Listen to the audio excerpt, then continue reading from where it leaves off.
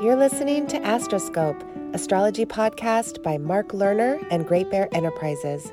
This podcast is sponsored by Buzzword Consulting and forfame.com. Hello everyone, welcome to the Mark Lerner Astrology Radio Astroscope series of podcasts. This is our podcast number 60. It is Wednesday, August 26, 2020 in the early evening out on the Pacific Northwest with Aquarius rising, I might add. And after offering the astrology of Mars retrograde at the USA 2020 elections, we now present the dawning of the age of Aquarius takes 90 plus years. This new podcast includes the chart for the all-important next Jupiter-Saturn conjunction at 1 degree Aquarius on December 21, 2020, plus the cover image of our Welcome to Planet Earth astrology magazine from November-December 1998 that included this horoscope 22 years ago. Overall, this is the 60th podcast offered to the public since May of 2019. Now, there's going to be dozens of podcasts coming down the pike here, as I've shared before, after the last one about Mars retrograde, which begins September 9th and ends November 13th, where there's going to be 3 Mars-Eris conjunctions. If you listen to that last podcast, you'll learn a whole lot about the planet Mars through history at American elections, the significance of it being retrograde at various election times, particularly in the 1800s, every 32 years in a certain pattern, and that we're having it again. And I'll also be sharing more about the combinations of Venus and Mars and so many other types of podcasts. Now, I'm going to read actually from this article from 22 years ago, which the title was The Dawning of Aquarius, 1996 to 2087.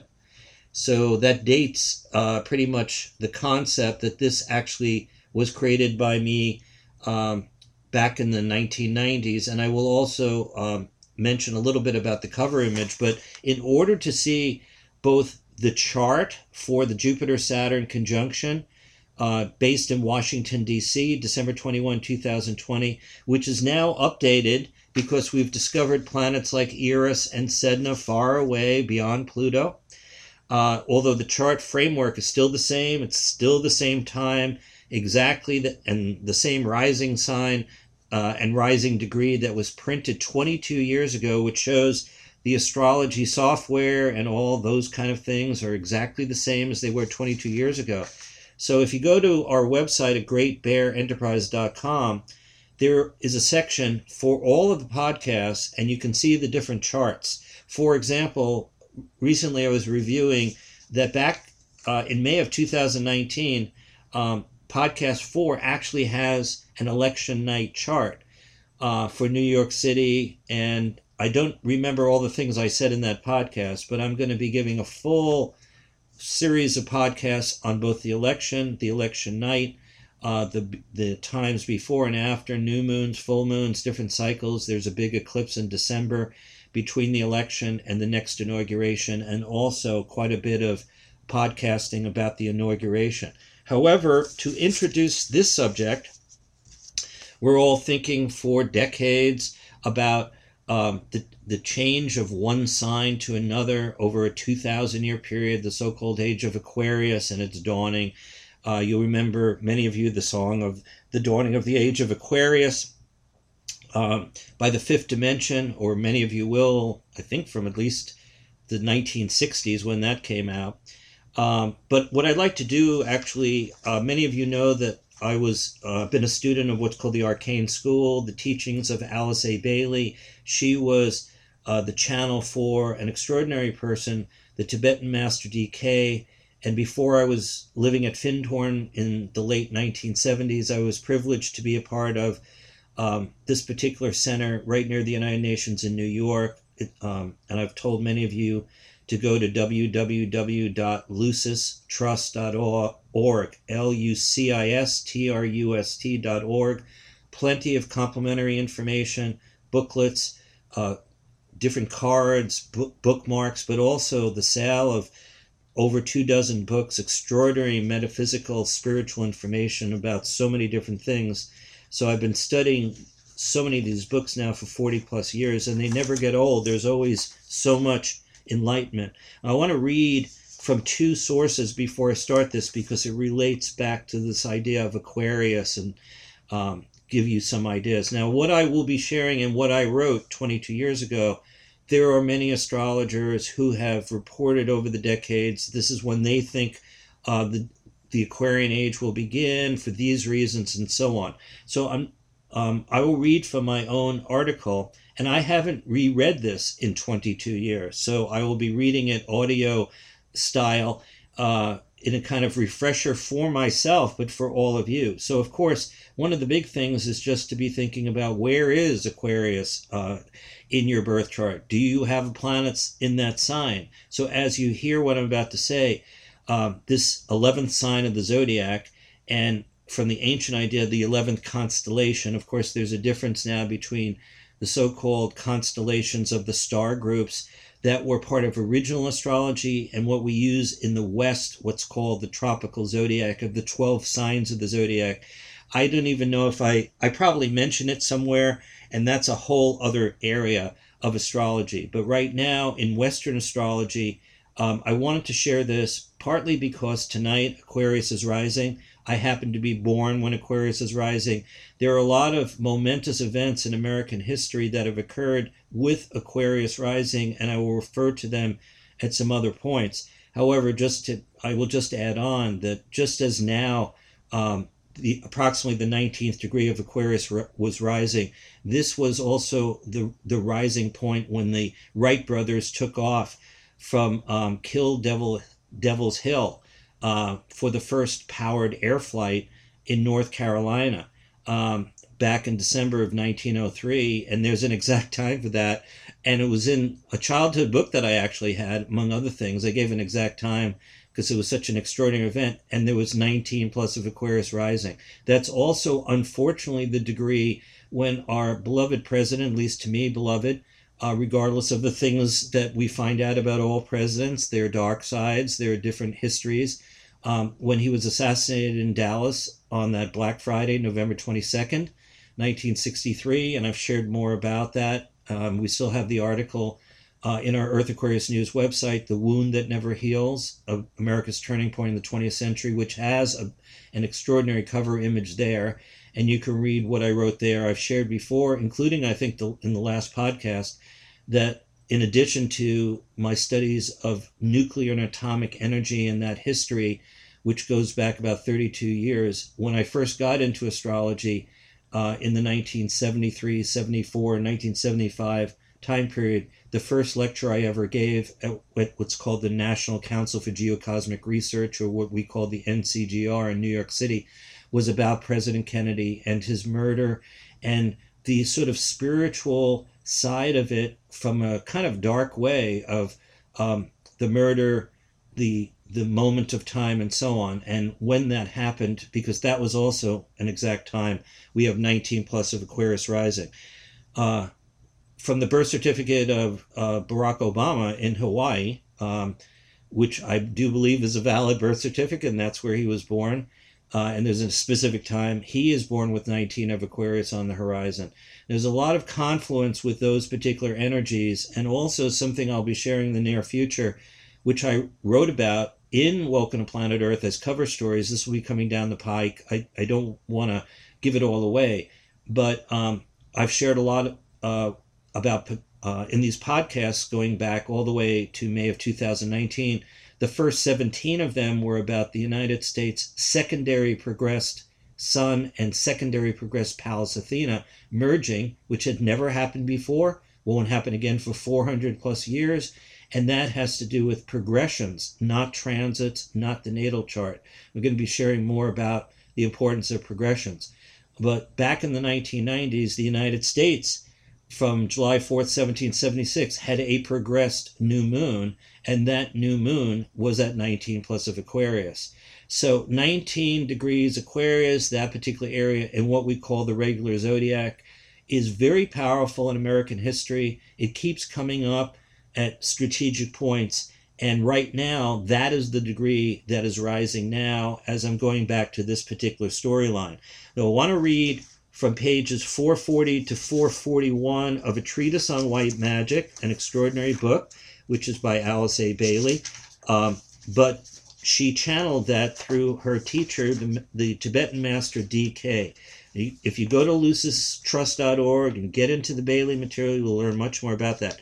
After this, I want to read just a little bit from the end of another book called The Destiny of the Nations, one of the last books that Alice A. Bailey was the channel for in a 30-year cycle from 1919 to 1949 with the Tibetan master DK.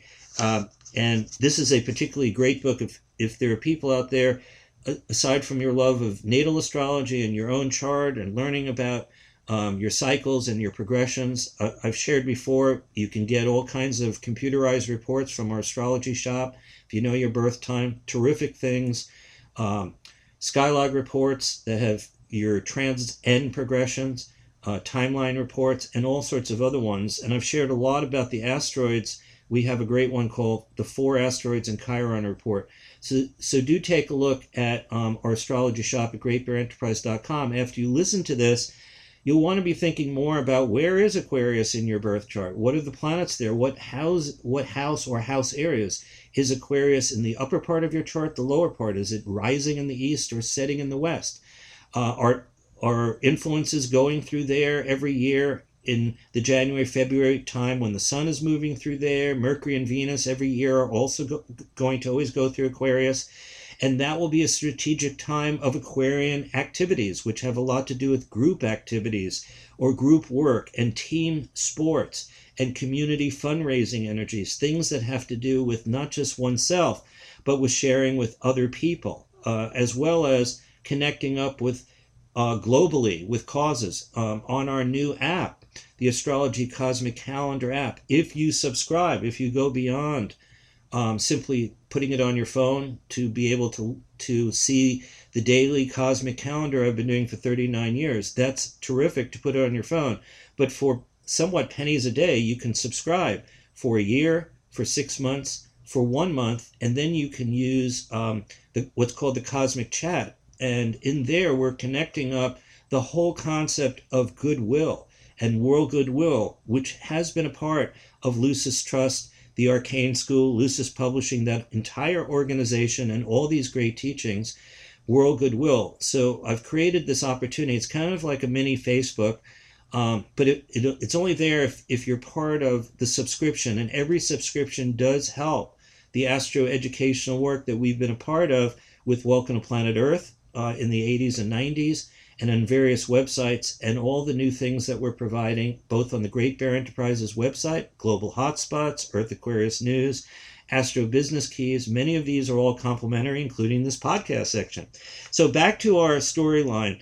I'm reading from these 2 particular sources, although there are many others that the Tibetan Master DK through Alice A. Bailey shared over the years, but I just sort of found these appropriate before I read from the actual cover story for this particular podcast. So here's directly just quoting from pages 440 and 441 from the remarkable book, A Treatise on White Magic. One thing astrologers need at this time to do, and that is to make due allowance for this transition period out of Pisces into Aquarius. This is seldom done, but it is evident that the tremendous turmoil incident to these transitions affects the individual chart and frequently offsets individual destiny or karma. People are submerged in planetary and racial destinies, and their own tiny affairs are offset almost entirely and sometimes completely negated. Let me pause to mention this time of COVID, pandemics, the elections in America, these crises over where people are living and whether you can afford to live your life, kids going to school, elimination of health care for people who have had jobs, losing their jobs, losing health insurance, and so many other things having to do with food and just the safety or the non-safety of what's happening and the truth or the lack of truth in terms of various levels of government. We're all suffering through that. So when these words were written, which was decades ago, just think, and I will start again here, about how people's charts can get offset. So again, this transition period that the Tibetan master DK speaks of, transition period out of Pisces into Aquarius. So think about this now in 2020. This is seldom done, but it is evident that the tremendous turmoil incident to these transitions affects the individual chart and frequently offsets individual destiny or karma. People are submerged in planetary and racial destinies, and their own tiny affairs are offset almost entirely and sometimes completely negated. It is not possible to cast the horoscope of the planet, and those who propose to do so are deceiving themselves and others. The horoscope of the fourth kingdom in nature of humanity will eventually be cast, but it will be done by initiates, and there are no initiate astrologers working on the physical plane at this time. One hint here I give. The sun was in Sagittarius when the first human tendencies struggled to the fore. Now, this is a reference to the age of Aquarius, not necessarily the sign. So he's saying the sun was in Aquarius when the first human tendencies struggled to the fore. The stage of animal man was completed, and when Sagittarius was dominant from our planetary standpoint, I am using words with care, the great event of individualization took place, but the brain of the then human being failed to register what had happened. In the words of the old commentary, and now he's quoting from that source, quote, "The sons of God shot forth like arrows from the bow. The forms received the impulse, and lo, a God was born. The tiny babe knew not the great event," unquote. Now he says again, this took place 21 million years ago. Cycles passed, and when at a later date the sun was in Leo, again, that's the constellational Leo, and over a 2,000-year period of time. Cycles passed, and when at a later date the sun was in Leo, approximately 18 million years ago, the first instances of coordination between brain and mind took place, and the human being was definitely self-conscious. He registered his individuality. The figures, and this is amazing, I'm adding now, the figures for the first date, though exactitude is not possible in a system of mutation such as ours, are 21,688,345 years ago. Now, again, I'm pausing here. The Tibetan master actually gives out, and I don't know exactly what year A Treatise on White Magic came through. I believe it was in the 1940s, because this cycle went from 1919 to 1949 of publishing about 24 books or so. So again, he's saying that this cycle of the sun being in Leo for 2,000 plus years was a kind of advanced energy from the Sagittarian cycle from several cycles before, or several million years before, and that he actually gives this number out, that there is a date for this event, 21,688,345 years ago. So who's going to argue with that? Okay, he keeps on, and I'll finish up here. These figures are useless at this time, for they can neither be proved correct nor incorrect. Later investigation will prove their usefulness when the nature of time is better understood. Sagittarius governs human evolution, for it symbolizes progress towards a conscious goal. Leo governs the human consciousness in the human kingdom, for the energy pouring through it enables the human being to say, quote, "I am," unquote. Now, he goes on after that, but I'm going to stop at that point. But I do want to reference that it's interesting that even tonight, August 26th, the moon is in Sagittarius, and Vesta, which has a lot to do, it's as the eldest, the sister asteroid of the four main asteroid series, Pallas, Athena, Juno, and Vesta. Vesta has just entered Leo in the last few days, and so Vesta is now in Leo, this particular 2,000-year cycle that the Tibetan master is referring to, and the moon, which goes around the zodiac every 27 1/3 days, is in Sagittarius. So there are connections, and part of the reason why I'm reading this tonight. The Destiny of the Nations, which anyone who's into mundane earth astrology, I would recommend. It's a rather thin volume, only 150 some odd pages, with all kinds of amazing charts and energies about nations in the world and different keynotes and extraordinary things that are actually part of my Mysteries of Venus. I might as well mention that again. Mysteries of Venus is the book that is out of print, but which I self-published in 1986.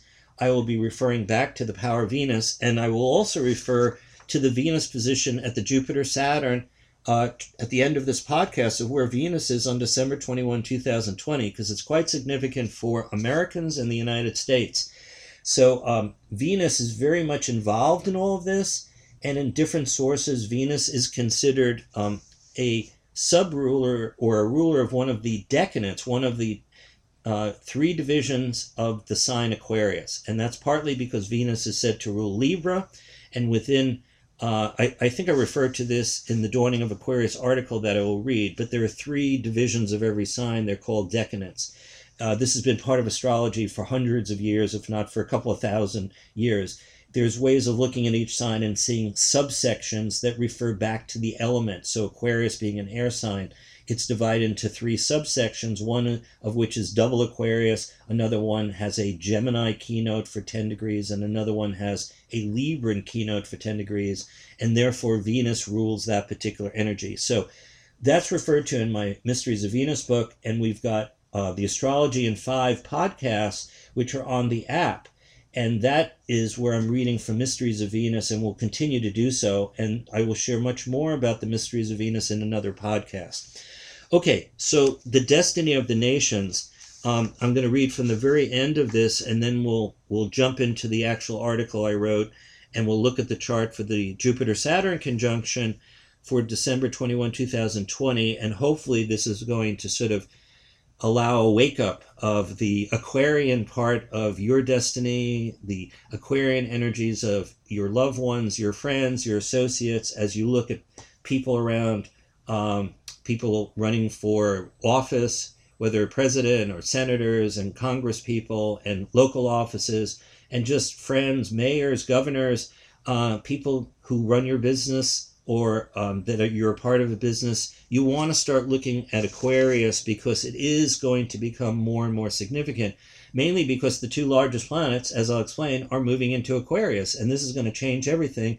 It has to do with what's called the Great Mutational Cycle that takes 794 years, and so this is part of the turmoil that's actually happening over the last several years, if not over the last 20 years. Since Jupiter and Saturn were last together, they were in Taurus back in the Gore-Bush epic or disaster of the fall of 2000.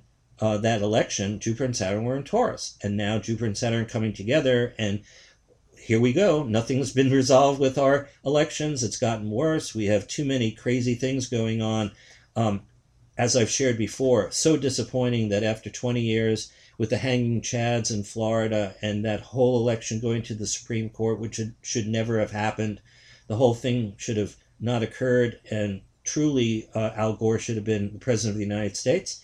But from both left, right, center, and all kinds of kafooey things, particularly having to do with how elections are run and how the states often mess things up, we never have solved that problem. And here we are with a worse predicament. So I'll be sharing more about that whole situation with mail-in voting and the election and so on. I'm preparing a very important podcast on that subject. That may be the next one or the one after this. So finishing up page 150 to 152, just to give you the broader perspective from what I consider a more objective, universal source. And again, in all of those books at Lucis Trust and Lucis Publishing, there's a statement. It's called an extract from a statement by the Tibetan. It's always at the beginning of these books. It's from August 1934, where he shares about the importance of what he's sharing, but not to take it as the gospel truth. If something doesn't agree, he wants you to think about it. One of the terms that is considered through all of this, and in fact, eventually Lucis Publishing came up with a book all on this, Ponder on This. He uses that phrase for the neophytes, the disciples, the people that are part of the Arcane School and a part of this teaching and this area. By the way, the Arcane School developed out of the Theosophical Society and other esoteric arcane organizations that were established in the 1800s and then evolved and so on. So it's not as if Lucis Trust, Lucis Publishing, the Arcane School, these teachings, a lot of the free literature, all kinds of things about world goodwill, triangles, so many of the things that I value and I think are very important, which is why I'm sharing about them. It's not just one organization. It's part of a whole historical connection to metaphysics, to spirituality, and it goes way back in time, way before the Theosophical Society and other organizations. So we're talking about thousands of years and millions of years, really, from an esoteric standpoint. Okay, so I'm just going to read from here. And again, some of this, if you're not into religion or Christianity, you might be thinking, well, why is Mark talking about the Christ? Why is he talking about Christianity in this way? I have studied many world religions, many philosophies. I do not necessarily align with only one. I think it's important and also sad that over thousands of years we have had religious wars, and yet at the same time, the idea of people having a belief system in the divine, in spirituality, God, goddesses, and so on, all of this is obviously important for most people. Of course, there are agnostics, there are atheists, there are so many people of different persuasions. So I'm just sharing with everyone, and this is meaningful because of how it's written and why it's written. It doesn't mean that every single word that I'm going to share is like, to me, oh yeah, like I have to believe it. I just want to share it because I think it gives a perspective about Aquarius. Here's what the Tibetan master says at the end of the Destiny of the Nations. Then followed, as we are told in the New Testament, a cycle of 30 years wherein all we know is that the infant Jesus grew to manhood and could then take the second initiation, the baptism in Jordan, and begin his public service.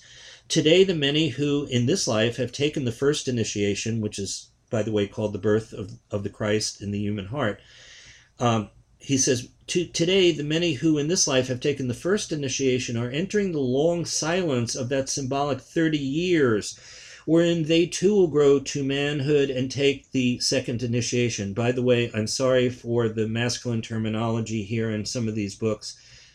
He was or is a male figure, and so he often uses the male term. So I don't mean to offend women or any of us when he uses that term. Okay, so back to the story. The Tibetan Master DK says, this initiation, the second initiation, the baptism, demonstrates the complete control of the emotional nature and of all Piscean characteristics. The 30 years time can be looked upon as a period of spiritual unfoldment during the three divisions into which Aquarius and consequently the new age now upon us will be divided.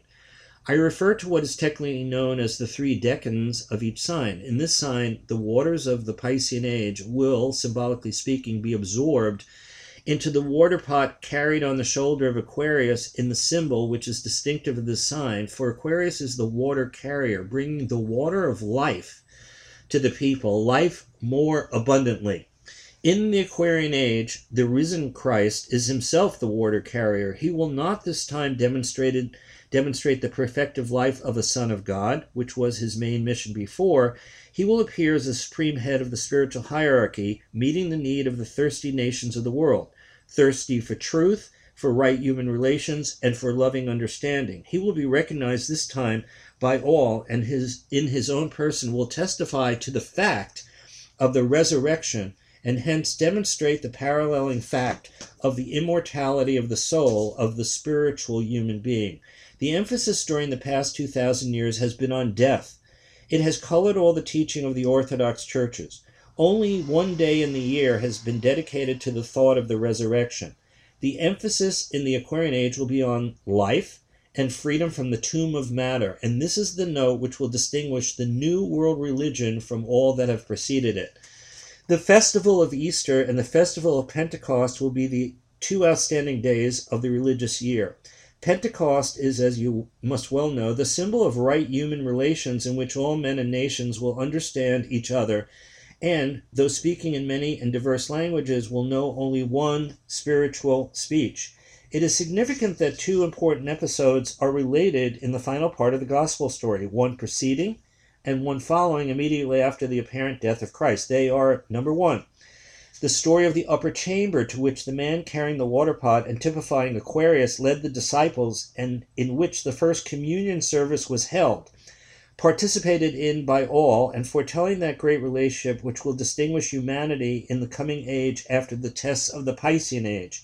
Such a communion service has never yet been held, but the new age will see it take place. Number 2, the story of the upper chamber, in which the disciples met and arrived at a true recognition of the risen Christ and at a perfect and complete understanding of each other in spite of the symbolic diversity of tongues. They had a touch of prevision, of prophetic insight, and foresaw a little of the wonder of the Aquarian age. The vision in men's minds today is that of the Aquarian age, even if they recognize it not. The future will see right relations, true communion, a sharing of all things, wine, the blood, the life and bread, economic satisfaction, and goodwill. We have also a picture of the future of humanity when all nations are united in complete understanding, and the diversity of languages, symbolic of differing traditions, cultures, civilizations, and points of view, will provide no barrier to right human relations. At the center of each of these pictures is to be found the Christ. Thus, the expressed aims and efforts of the United Nations will be eventually brought to fruition, and a new Church of God, gathered out of all religions and spiritual groups, will unitedly bring to an end the great heresy of separateness. Love, unity, and the risen Christ will be present, and he will demonstrate to us the perfect life. So there's that. And hopefully that will give you a sense of inspiration. It's a particular source. I do again suggest going to lucistrust.org.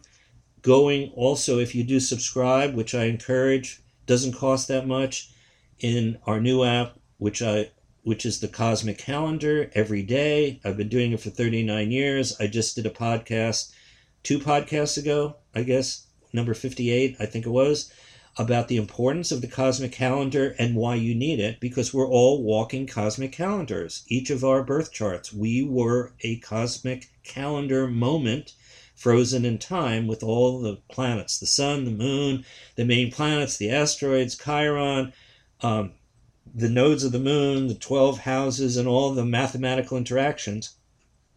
Those were cosmic calendar moments. So everyone who's ever lived, living now, and will ever live, we're all part of the cosmic calendar. And if we don't study our own cosmic calendar moments, which are in the daily cosmic calendar that I've been fortunate to do for 39 years, but when you get the app, it's free for that day. If you decide to subscribe, whether for a year, 6 months, or 1 month, which is not that expensive, you can go in the future. And there's all kind of benefits that you have being able to set up meetings and appointments and knowing what the challenges and the opportunities are ahead of time. So it's a way to get into the future, just as this whole podcast is about this long-term future. Before I get into this, just simply reading, it's not that long of an article, so it only might take me 20 some odd minutes to share with you, and I may pause during it. On the cover, and again, you can get these podcasts in different places, but by going to GreatBearEnterprise.com to the Mark Lerner Astrology Radio Astroscope section, you'll see a whole area, a folder where you can see the different charts and images for each podcast. On the cover of this Welcome to Planet Earth astrology issue, you'll see the symbol of Aquarius, the Earth. You'll see the title on the cover being Dawning of Age of Aquarius takes 90 plus years. And to the right, you'll see planets in Aquarius. And it may not be that easy to read, so I'm just going to mention them now. The planet Uranus was in Aquarius 1996 to 2003, but due to its 84-year cycle, it will come back. Uranus will be in Aquarius. Now remember, Uranus is said after its discovery, March 13, 1781, that it rules Aquarius, and it took that rulership from Saturn, which traditionally ruled both the earth sign of Capricorn and the air sign of Aquarius. So Uranus has an 84-year cycle. It was in Aquarius around the time I did this, 1996, 2003, but in 2079 to 2087, which is kind of the end phase of this 90-plus year cycle that I'm referring to, Uranus will be back in Aquarius in its own sign. Now that's 59 years from now, 59 to 67 years from now, Uranus will be in Aquarius. Neptune has already just been in Aquarius, 1998 to 2012. So that Neptune energy was happening as I was doing this particular story and sharing that. And Neptune spends about 14 years in a sign of the zodiac. It has a 164-year cycle, so we're not going to get Neptune back in Aquarius until the 22nd century. And that's why I didn't include the next Neptune cycle. However, now Chiron, which was discovered in 1977, Chiron has a cycle of about 50 plus years. In 2006 to 2011, Chiron was in Aquarius. Okay, so that's similar in time to when Neptune was there, and we therefore had Chiron-Neptune energies going on in a conjunction. But Chiron, because it has a 50-year cycle, and which is very powerful now, and in some of my podcasts, particularly about the coronavirus, about President Kennedy, I share about the Chiron discovery chart, the power of Chiron. It's an extraordinary influence. It's considered one of the Centaur bodies, which are often orbiting between Saturn, Uranus, but also beyond Uranus and beyond Neptune and into Pluto's territory as well. The next time Chiron will be in Aquarius is 2056 to 2061. So that's 36 years, 36 to 41 years from now, Chiron back in Aquarius, once again reinforcing this kind of age of Aquarian, a long cycle of 9+ decades at least. Jupiter conjunct Neptune was in Aquarius in 2009. Jupiter conjunct Saturn, 2020. Hey, does that ring a bell? That's now. So this was on the cover of the 1998 issue. Jupiter conjunct Saturn, along with the actual chart in that magazine. The same chart I am reproducing now in color at the Great Bear Enterprises website with the addition of Eris and Sedna, because we've now discovered them. So Jupiter conjunct Saturn, 2020, but also, guess what, 2080, because we get these cycles that will repeat. There's a 60-year cycle of 58 to 59 to 60 years. Wherever Jupiter was, it returns for the 5th time in about 60 years. And Saturn has a 29+ year cycle, so it returns to where it was not only every 29 years, but then every 58 to 59 years. So there's this 60-year cycle of Jupiter and Saturn. It's not exact, but it is approximate. So, for instance, 60 years ago, when President Kennedy was inaugurated, Jupiter and Saturn met in February after his January 20th, 1961 inauguration that JFK had. This was in kind of the waning period of the previous Jupiter-Saturn cycle from 1940-41. And so Jupiter and Saturn were in what we call a balsamic sort of end phase of their 20-year cycle. And then a month after his inauguration, approximately, Jupiter and Saturn converged in Capricorn. By the way, it was on August 4th, 1961, that Barack Obama was born with Jupiter and Saturn both retrograde, also in Capricorn. Now, eventually, the Jupiter-Saturn energies both went into Aquarius later, like during that year. Okay, so after February, Jupiter and Saturn went into Aquarius, then they went retrograde, then they came out of it. So basically, we are now rekindling the 1960 to 1961 time period. I don't know if I reference that at all, but it's something to keep aware of Jupiter and Saturn in Aquarius. So the prior president, Barack Obama, and this is interesting because who did he choose for running mate? Joe Biden, even though Joe Biden was born in a completely different time, much older than our last president, Barack Obama. Joe Biden is now running for president. He has 2 asteroids, I believe, or 2 planets in Aquarius. I know that for sure, and they're close together. Our president of the United States might have 1 planet in Aquarius or 1 asteroid. So neither one of them has a lot of Aquarius going on, but anything in Aquarius, in your chart, loved one's chart, friend's chart, co-worker's chart, everything in Aquarius. And even if you don't have planets in Aquarius, it doesn't matter. It's still going to be significant because each person has 12 signs, no matter whether planets are there or not. By the way, one of the deeper studies that I've been involved with for many decades, but I don't always talk about it, are midpoints. The middle points between each planet, or a planet at an angle. And there's a close midpoint, or what's called a near midpoint, and a far midpoint. So in all birth charts, we've got midpoints. We've got in the transits and in the different progress systems, there is a whole bunch of other kind of astrology going on that in your readings, or if you do your own consultations for yourself or loved ones, or you get them done. At some point, you may want to get a deeper one done to see what are the primary midpoint structures in your birth chart or in transits, progressions. They can be very fascinating, and not just fascinating, impact your life. Bringing two different planets or a planet and an angle together, going over a significant point in your chart, and so on.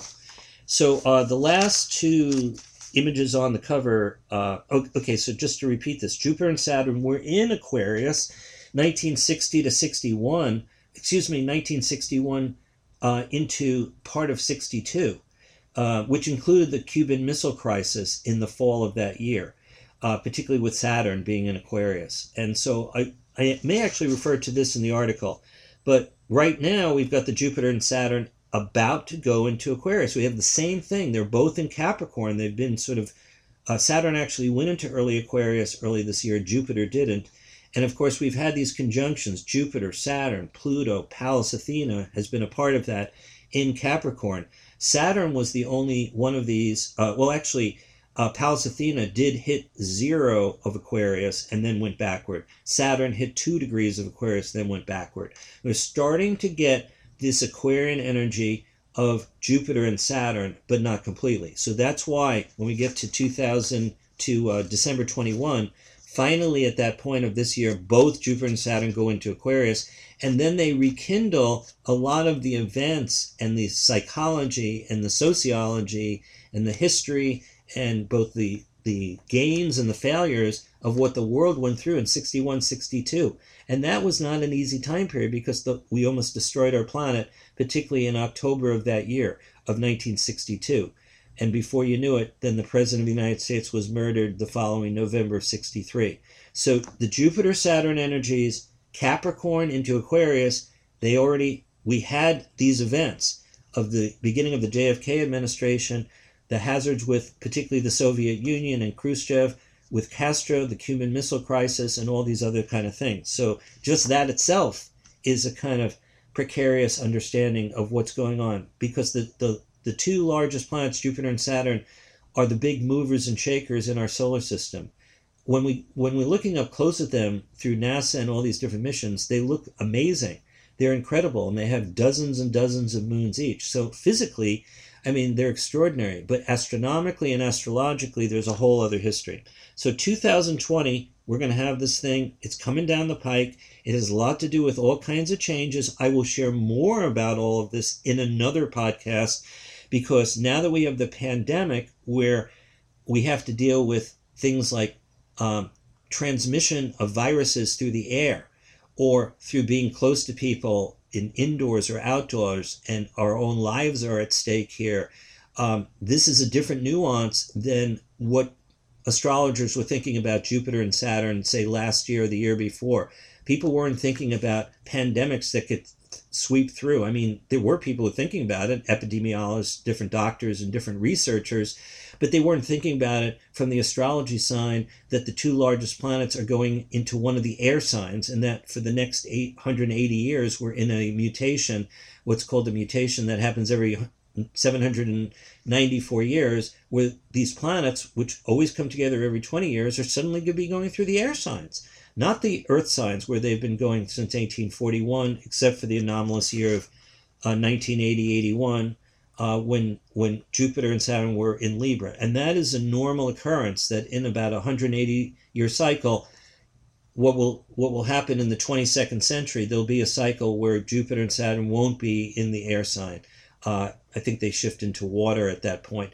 But it'll suddenly be an anomalous Jupiter-Saturn conjunction, which won't be in air, then it'll go back to air, and then eventually it'll go into the next element.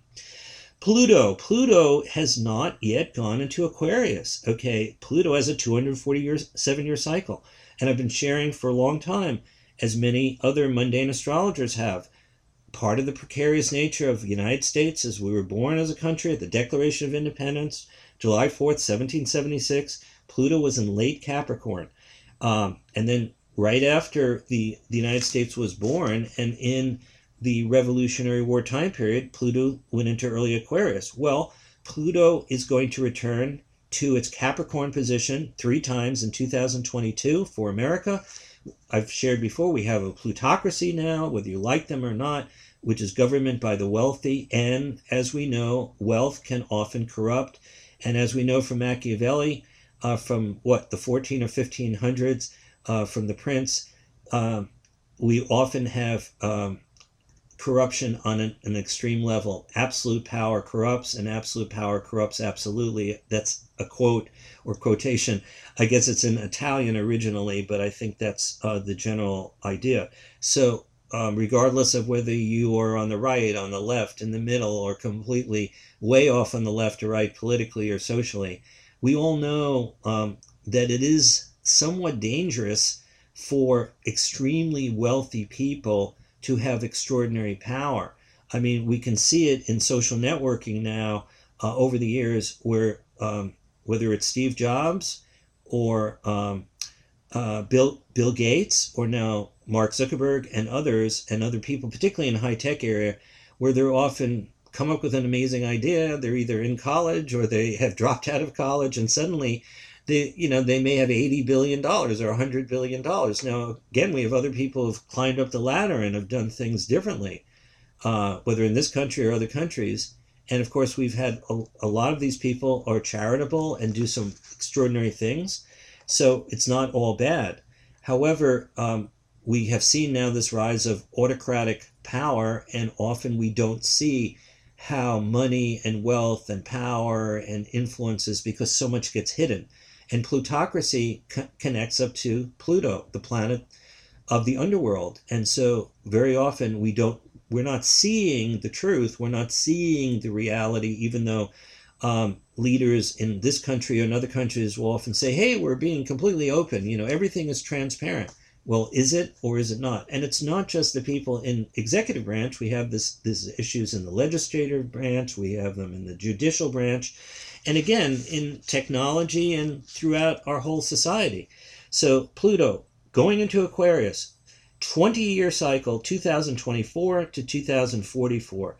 Pluto is a planet of death and rebirth, of extremes, of exploring the underworld, research and in-depth studies, investigations, and things like that, plunging below the surface. Things like hypnosis and parapsychology and mysteries and secrets and so on. So we're going to have a Pluto cycle, 2024, 2044, and then Jupiter conjunct Pluto, they will come together in 2033 in Aquarius. So this is an interesting cycle. And again, Jupiter itself will have these 12-year cycles just by itself going in Aquarius. So we've got Jupiter now in Aquarius, and 12 years from now, it'll be there again. And in in 2032, 2033, and then 12 years later, there'll be Jupiter Aquarius. And of course, every year, the Sun, Mercury, and Venus, they have annual cycles in Aquarius, and every 2 years, Mars goes in that sign. So you can start exploring more of these energies at your leisure. So I'm going to take a sip of water here, and we're going to get into this story, and I will end with a little bit of extra analysis about the chart for December 1, 2020. Okay, so the cover story from 1998, 22 years ago. Here it goes. Near the end of 1961, some astrologers in India began predicting the end of the world. Why? They pointed to a rare conjunction of 7 solar systemic bodies in Aquarius that would occur from February 3rd to February 5th, 1962, in the sign of Aquarius. At that time, utilizing the Western tropical zodiac, there would be a total solar eclipse in mid-Aquarius, a power point in the zodiac. Plus, the 5 traditional astrological planets, Mercury, Venus, Mars, Jupiter, and Saturn, would also be in Aquarius and clustered around the total solar eclipse. Well, the world did not end, although 8 months later, the Cuban Missile Crisis almost brought us to the brink of global catastrophe. Instead, there began a stirring up of political, social, religious, economic, scientific, artistic, musical, cultural, and educational changes, revolts, and revolutions that staggered our planet. That early February 1962 rare alignment of celestial bodies did trigger something within humanity, and even the song Age of Aquarius became a kind of anthem for the possibility of a renaissance in human society worldwide. Oddly enough, just as we are currently experiencing a waxing square of Saturn and Neptune in the zodiac, 1998 to 1999, the last time this occurred, which is, again, I'm just referring to the Saturn and Neptune square, the last time this occurred was in 1962-63, just following the seeding of the Aquarian Age back in February 1962. Saturn and Neptune in square formation help to create a lot of chaos in society, but later on there can be a clearing of the air. I've been feeling for a long time the need to help answer one of the key questions astrologers are asked. When does the Aquarian Age begin? Esteemed astrologers have given their opinions for decades, and some of the times range from the late 1900s all the way toward the year 2500 and beyond. However, most astrologers have focused on the end of the 20th century and the beginning of the 21st century as likely springboards for the full-fledged start of a new age lasting some 2,160 years. The great astrologer Dane Rudhyar gave an estimate of the year 2060 as the launching of the age of Aquarius, and he explained in depth why that time seems significant. Now I'd like you to tune into the beautiful cover drawing for this issue. While you're doing that, meditate on the list of 7 major planetary cycles and their conjunctions shown on the cover that will energize the 11th sign of the zodiac, Aquarius, from now to 2087. And again, that's what I just did as a prelude. Okay, back to the story. We have to realize that an age lasting 2,160 years doesn't start on one day, in 1 year, or even 1 decade. The Tibetan Master DK, discussing this concept through his channel Alice A. Bailey in Esoteric Astrology, Lucis Publishing Company, even suggested that the shift time between ages might be estimated at 500 years, a generous time period accounting for the moving in and out of vast cosmic vibrations and energies. With the rise of computer technology, satellites, fiber optics, instant communications, and the World Wide Web, we may be under the false impression that the Aquarian Age is definitely here at long last. However, the world situation is still dire. Nuclear bombs can destroy our civilization in a flash. The global financial picture is completely out of whack and also completely unfair to billions of human beings. We may also be destroying the Earth with fossil fuels and creating a runaway greenhouse effect that will be felt intensively in the decades to come. Humanity has a long way to go before it truly enters a new age. That's why I selected the idea of 90-plus year time cycle, starting with the present 7-year Uranus transit of Aquarius, 1996 to 2003, and ending with the next 7-year Uranus transit in Aquarius, 2079 to 2087, as bookend markers for the total dawning of the Aquarian Age. Within this period of 2 Uranus and Aquarius cycles, we will experience Neptune and Pluto in Aquarius for extended periods. And pardon me while I turn the page here. Chiron in Aquarius twice, Jupiter, Neptune, and Jupiter-Pluto unions in Aquarius, and 2 very profound Jupiter-Saturn conjunctions in Aquarius. And it feels to me that the first Jupiter-Saturn union in Aquarius since 1405 AD, the one on December 21, 2020, chart displayed in this feature, may truly reflect a major birthing of Aquarian Age energies. Now I'm going to repeat this, folks. This is on page 53 of we actually called it the October, November, December 1998 issue. That's almost 22 years ago. The chart is in there for what's going to happen this December. The chart is in there. And now in bold and italics, what I wrote on page 53 is the following again. It feels to me that the first Jupiter-Saturn union in Aquarius since 1405 AD, the one on December 21, 2020, chart displayed in this feature, may truly reflect a major birthing of Aquarian Age energies. Why? Because it is when all of this Aquarian impulse reaches Jupiter and Saturn, the 2 largest planets of the solar system, that human society really starts changing. We often forget this in our study of astrology, and particularly with our attunement to the outer planets, Chiron, the asteroids. In ancient and medieval astrology, the weightiness and significance of Jupiter and Saturn within human culture were never doubted. That was partly because they were the outermost planets before the discovery of Uranus, Neptune, Pluto, and Chiron. But literally our whole solar system holds together, astronomically, physically, and scientifically, because of the ordering principles and powers exerted by Jupiter and Saturn in the entire system of planets.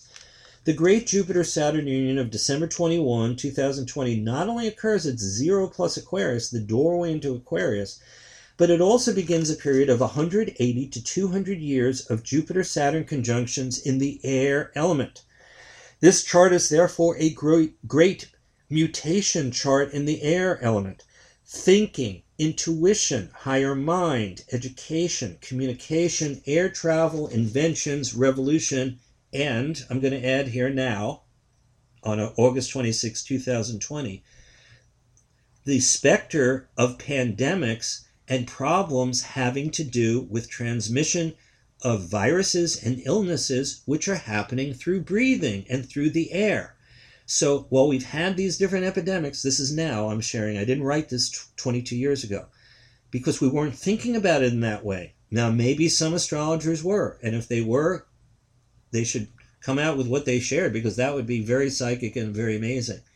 But because the air element represents air, we now are faced with this other kind of problem. And the climate problem too, what we're seeing in California, what we're seeing in different parts of the world, with ice caps melting, with fires, with the extremes of weather in the winter and the summer, smoke, all kinds of different things that are happening.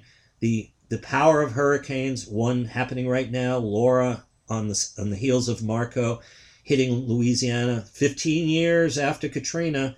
And when we don't focus on hurricanes and tornadoes and these other events, and we forget about that, we have to do social distancing.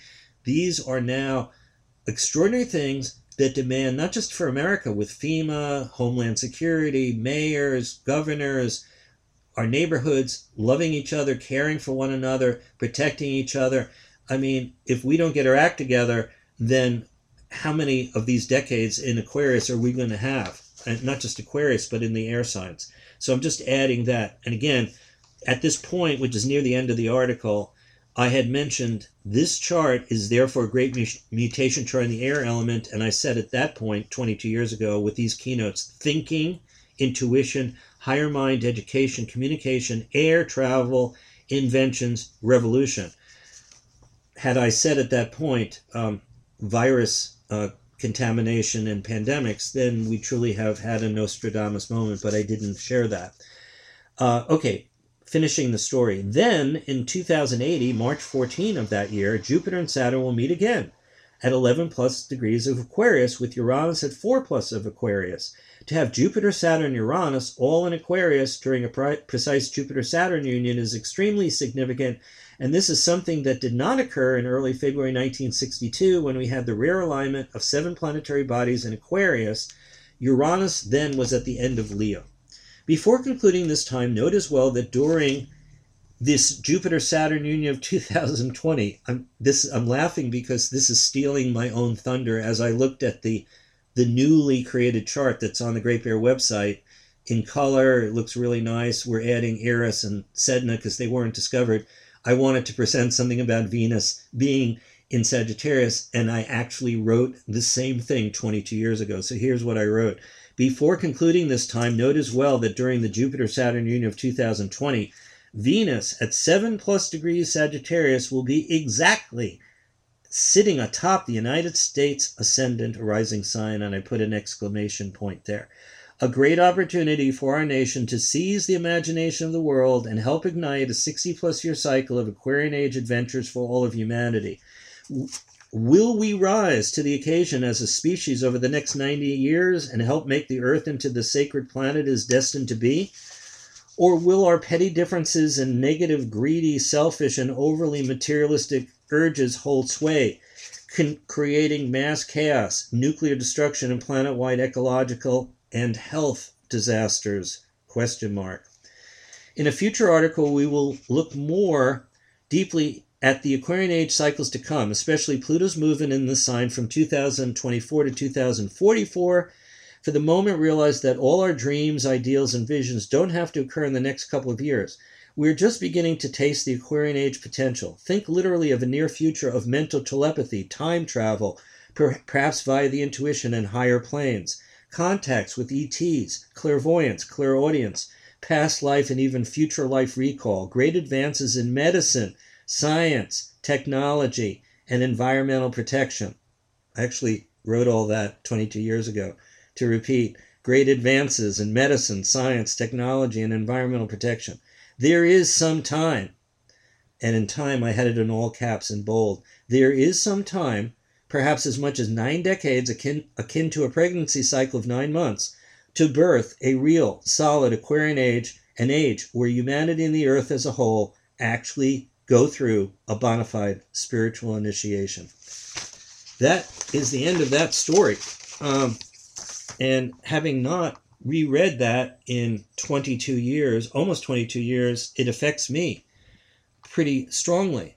So it's bewildering to me that I did this in an hour, because as you know, I either do 5-minute podcasts, Astrology in 5, right now reading from my book, Mysteries of Venus, or I do 2 to 3 hours. Actually, when we started all these podcasts in May of 2019, about the United States secondary progressed Sun and the secondary progressed Pallas Athena, those podcasts were pretty short. There was like 30 minutes, 45 minutes, and I was new to all of this. I've never done this before, as, again, many podcasters were doing things, but I wasn't able to start all this until that time period around the Mueller report and things were happening in 2019. At any rate, a couple of words here about the chart itself. Again, wherever you get the podcast or listen to it, you should go to GreatBearEnterprises.com and to the Mark Lerner Astrology Radio Astroscope page, because there's a whole bunch of stuff in there in the folder of all these different charts.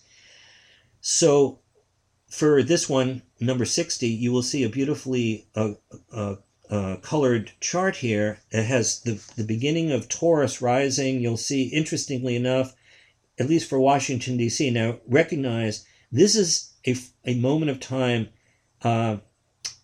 This conjunction happens for everybody all over the world. You can relocate it. You can change it to any capital of any country. The conjunction, Jupiter-Saturn at 0 degrees and 29 minutes of Aquarius, that will be the same. Every single celestial body in the chart will not change its zodiacal spot, so to speak. So the moon is at 27 degrees, Pisces, 54 minutes of arc for Washington, D.C. in the 12th house with Chiron and Aries and Mars. And amazingly, this is how this links back to the other podcast, the last one I did. And I was not even planning to do this podcast tonight. For some reason, I decided to do this because the other podcasts I want to do are a little bit more complex. They will need 2 hours. This one only needed an hour. But you will possibly remember, if you listen to the last one, about the Mars-Eris conjunctions, where Mars is retrograde during part of the cycle, which is in its own sign. And we've never had, at least since I was born in 1950, we've never had Mars in its own sign, retrograding at an election, and conjunct Eris, which we've only known about since 2005. So we're having 3 of those, and the third one happens at this particular time period, within 1 day. So we didn't even know that Eris existed, okay, when this was, when I was sharing about this, or any other astrologer for that matter, was looking into the future of Jupiter-Saturn, December 21, 2020. We didn't know that Eris would be discovered January 5, 2005. We didn't know all the craziness of this election time period. We weren't thinking about Mars going retrograde in its own sign during an election, which has not happened for America since 1896. Okay, back at that particular time period. So, which I share in the last one. And we've had close calls, 1928, 1960, 1992, but not these are 32-year cycles. I talked about these Mars-Venus cycles and Mars affecting elections, which actually happened in 1800. So you should listen to the last one about Jefferson and Adams and what happened there, which changed the course of the Constitution, adding the 12th Amendment. And then again, we had a Mars retrograde in the second of Andrew Jackson, his second election. And then we had it again during the second, the terrible election of Abraham Lincoln that led to his assassination. And then it happened 32 years later in 1896. But then it didn't happen during the actual election of 1928, during the actual election of 1960, and during the actual election of 1992. But in those years, we did have Mars go retrograde after the election. And so that was influencing the time period after we had elected somebody, and then the Mars went retrograde. But Mars with Eris, you'll see that in this chart, okay, now that we've added Eris, they're within 16 minutes of each other, and within 24 hours of Jupiter and Saturn coming together, which is planting the seed of this, not just 90 plus year cycle that goes back to these cycles I'm talking about when I wrote this in 1998, and starting with Uranus and Aquarius 1996 for 7 years, and when it comes back in 2079. But that this great mutation into air signs every 20 years after this time period, 2020, Jupiter and Saturn, 2040, 2060, 2080, 2100, and so on. Jupiter and Saturn will be coming together in air signs, the 3 air signs, Aquarius, Gemini, Libra. They'll have this routine, so to speak, just like we had in Earth signs from 1841, Jupiter and Saturn in Earth, then 1861, then 1881, then 19 to 1901, and so on, 1920, 21, 1940 to 41, 1960, 61. But then it didn't happen in 1980 and 81. Jupiter and Saturn came together 3 times in Libra. That was the anomaly. Then Jupiter and Saturn were back in Taurus in 2000, and now we're ending that. So we're in what we might call the extreme balsamic sun-moon phase. Balsamic sun-moon phase is the end of like the month, when we think of the end of each solar lunar cycle from new moon to the next new moon, the very end of a new moon cycle. And I'll be sharing about this in another podcast about what happened with America's birth chart in 1994. Of having a progressed new moon. So that's kind of a mini subset of all this, because that happened in Aquarius. So at any rate, this adds a whole new dimension, because beyond what I'm saying, wow, Jupiter and Saturn, the movers and shakers, the biggest planets, they've been watched for thousands of years, going way back to Mesopotamia, Egypt, everywhere, India, China, South America, everywhere on the planet. The sky watchers, the magi, the astrologers, they could see Jupiter and Saturn. We didn't have smog. You could see the planets, and this is where astronomy and astrology were merged, and it was an extraordinary kind of thing with comets and planetary conjunctions, and go back to ancient Egypt, ancient Greece, ancient Rome. So many of our astrologers are going back in time and finding all kinds of secrets of what happened in different cultures around the world.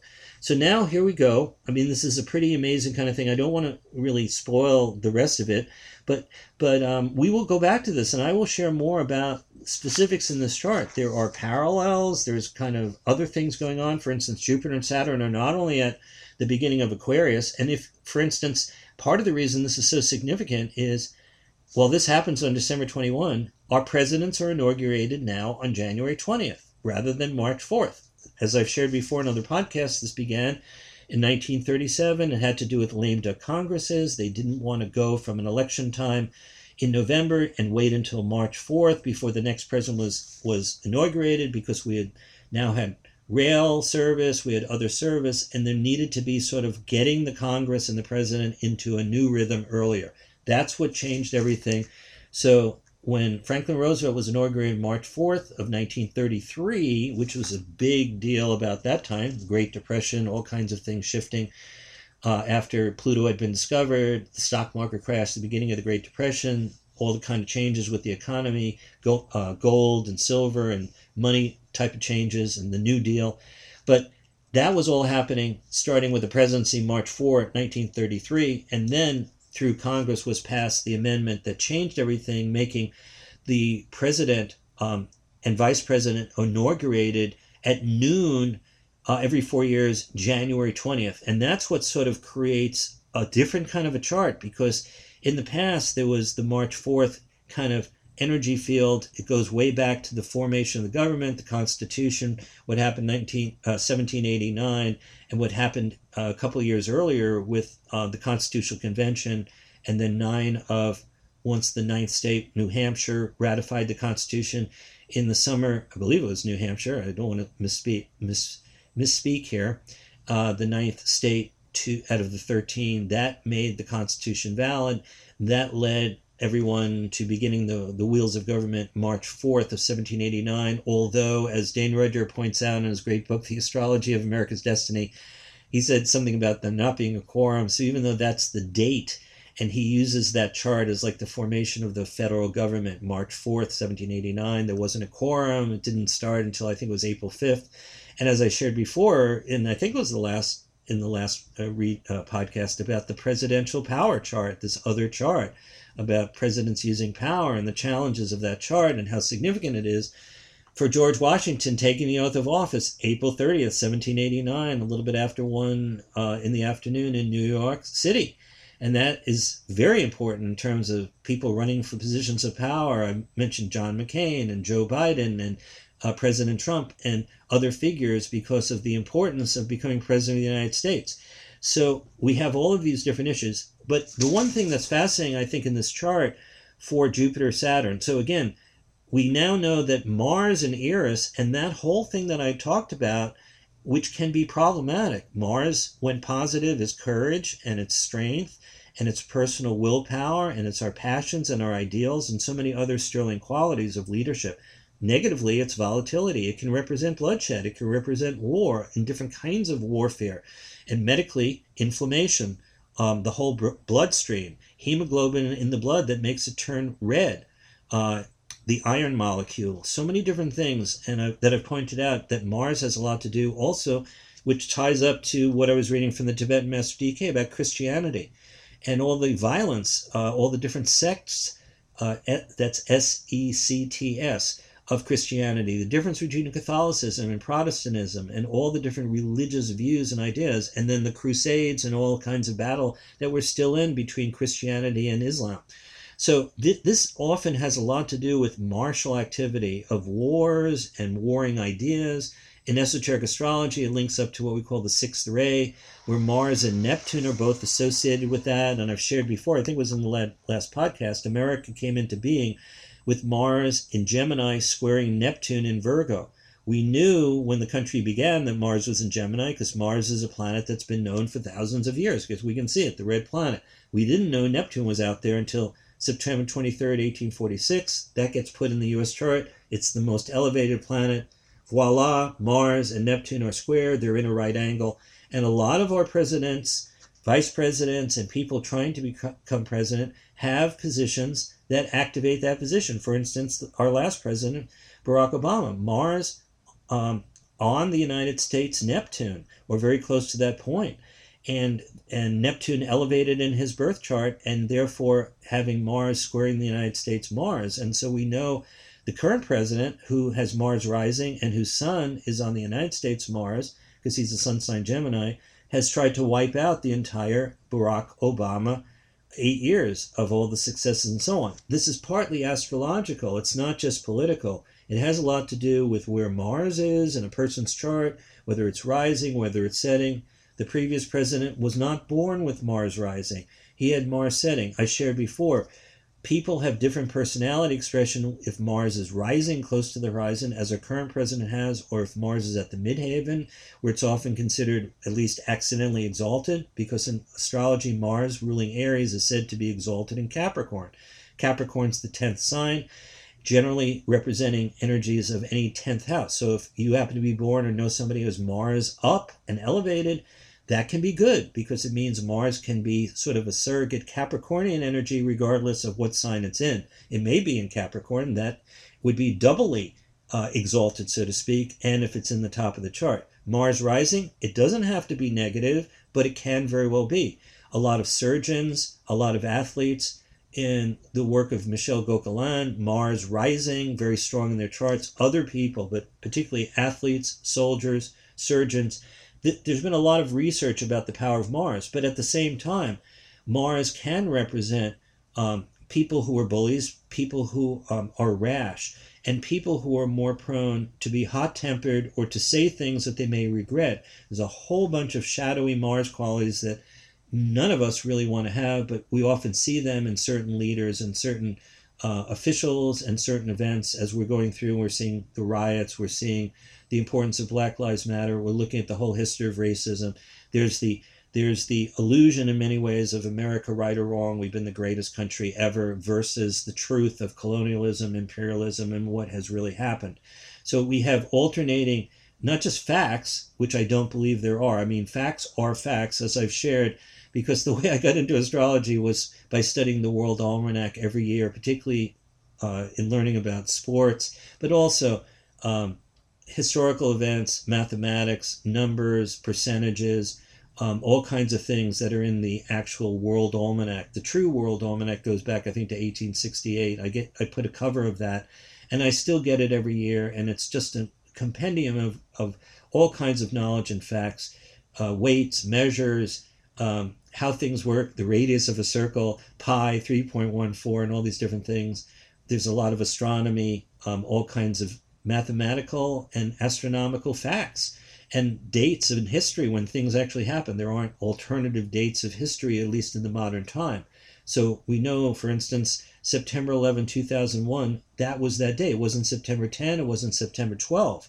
I mean, so we can't really be saying, hey, there's an alternate kind of universe where that event didn't happen on that day, particularly at least in our modern times where we actually have the research and historical records of things.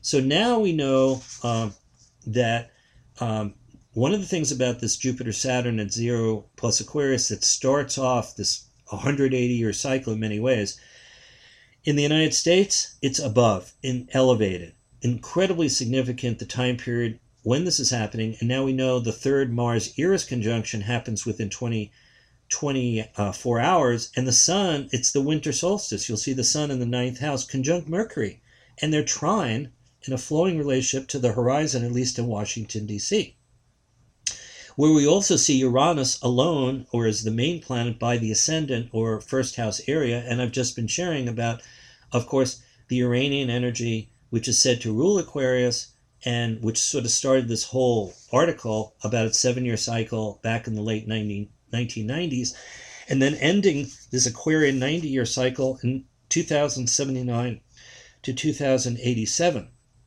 I think it's also interesting that we see a lot of Piscean energy, including the moon having swept over Neptune just before this Jupiter-Saturn conjunction, because the transition of the Piscean age that we're leaving of 2,160 years and the Aquarian age that will last equivalent of 2,160 years, regardless of when it begins, we see at least the moon, which in mundane astrology represents mass consciousness in the public, with Neptune, another planet that has a lot of collectivistic energy. So there's kind of a miniature in here of like the power of the Aquarian age bursting upon the world. In America, Pluto is above as well, with Jupiter, Saturn, and Pallas Athena, which is in Aquarius. The power of the sun and Mercury together, the fact that it's the beginning of a season, the winter solstice, and of course, for the whole world, we don't know what's going to happen. I mean, the influenza energies are going to come in for the northern hemisphere earlier than this, but then what is this going to represent, not just in terms of the pandemic, but then with the election in the United States, if, as many of us now realize or believe, there could be ongoing litigation, Supreme Court kind of things, accusations, counting of ballots, that, as some people are saying, let's hope, fingers crossed, it isn't as bad as 2020 with Bush v. Gore and what happened after 36 days, the hanging chads. That was one state in Florida. I will share more. I've downloaded a couple of stories in the last few days about the fears of different people that the election may have to go into the House of Representatives, and this could easily be that even if the Democrats wind up with the popular vote even more substantial, apparently, than 4 years ago, which was 3 million more votes for Hillary Clinton versus Donald Trump, then it might be many more millions. But if there's controversies, if there's litigation, if there's questions about ballots and so on, it keeps going on, and there's so many different strange things about state legislatures and how they might rule depending on whether legislatures in states are Republican dominated or Democrat, and governors are Republican or Democrat.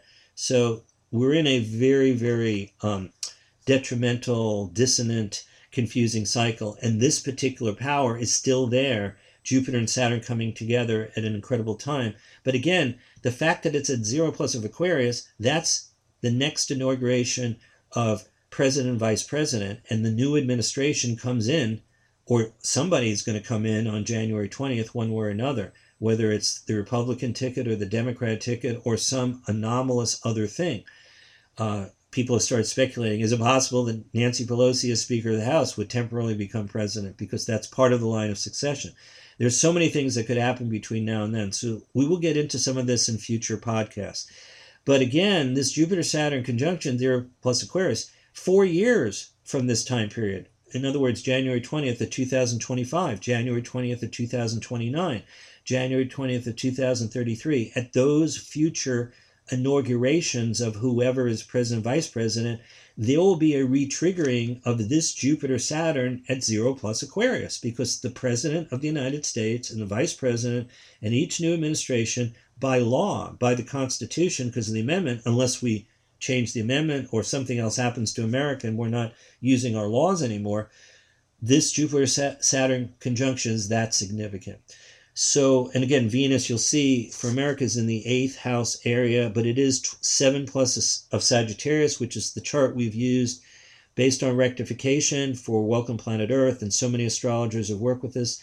For the late afternoon, July 4th, 1776, the founding of the country, Venus, 7 plus of Sagittarius, right on the United States ascendant. That at least gives me hope that something out of all of this turmoil will come about to bring us extra love or understanding. By the way, the Ceres position, the backward C with the cross under it, which is in the 11th house, is 8 plus of Pisces. That may ring a bell. That's exactly where Ceres, the largest asteroid, was when the United States was born, July 4th, 1776, and the only stationary body of the main planets, the 4 main asteroids, Chiron, only Ceres was not moving.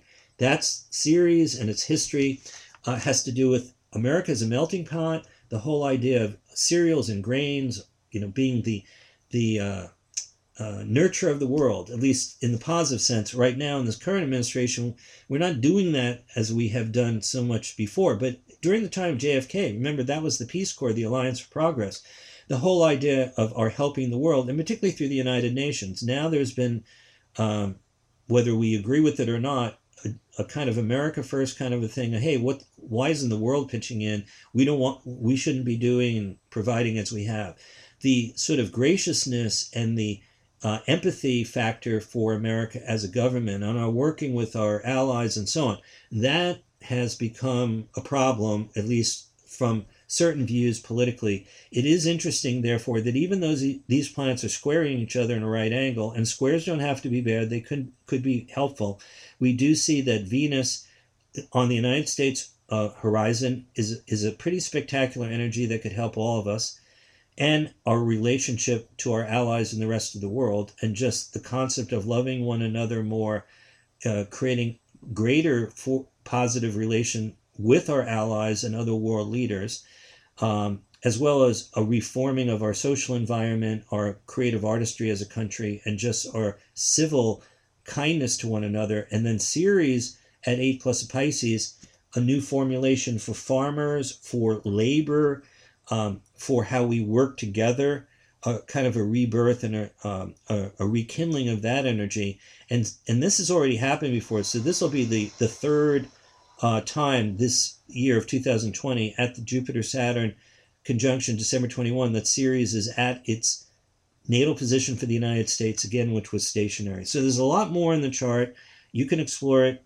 We will probably study this at another time. And so there's a lot for you to be thinking about, as the Tibetan Master DK would say through his literature so much, ponder on this.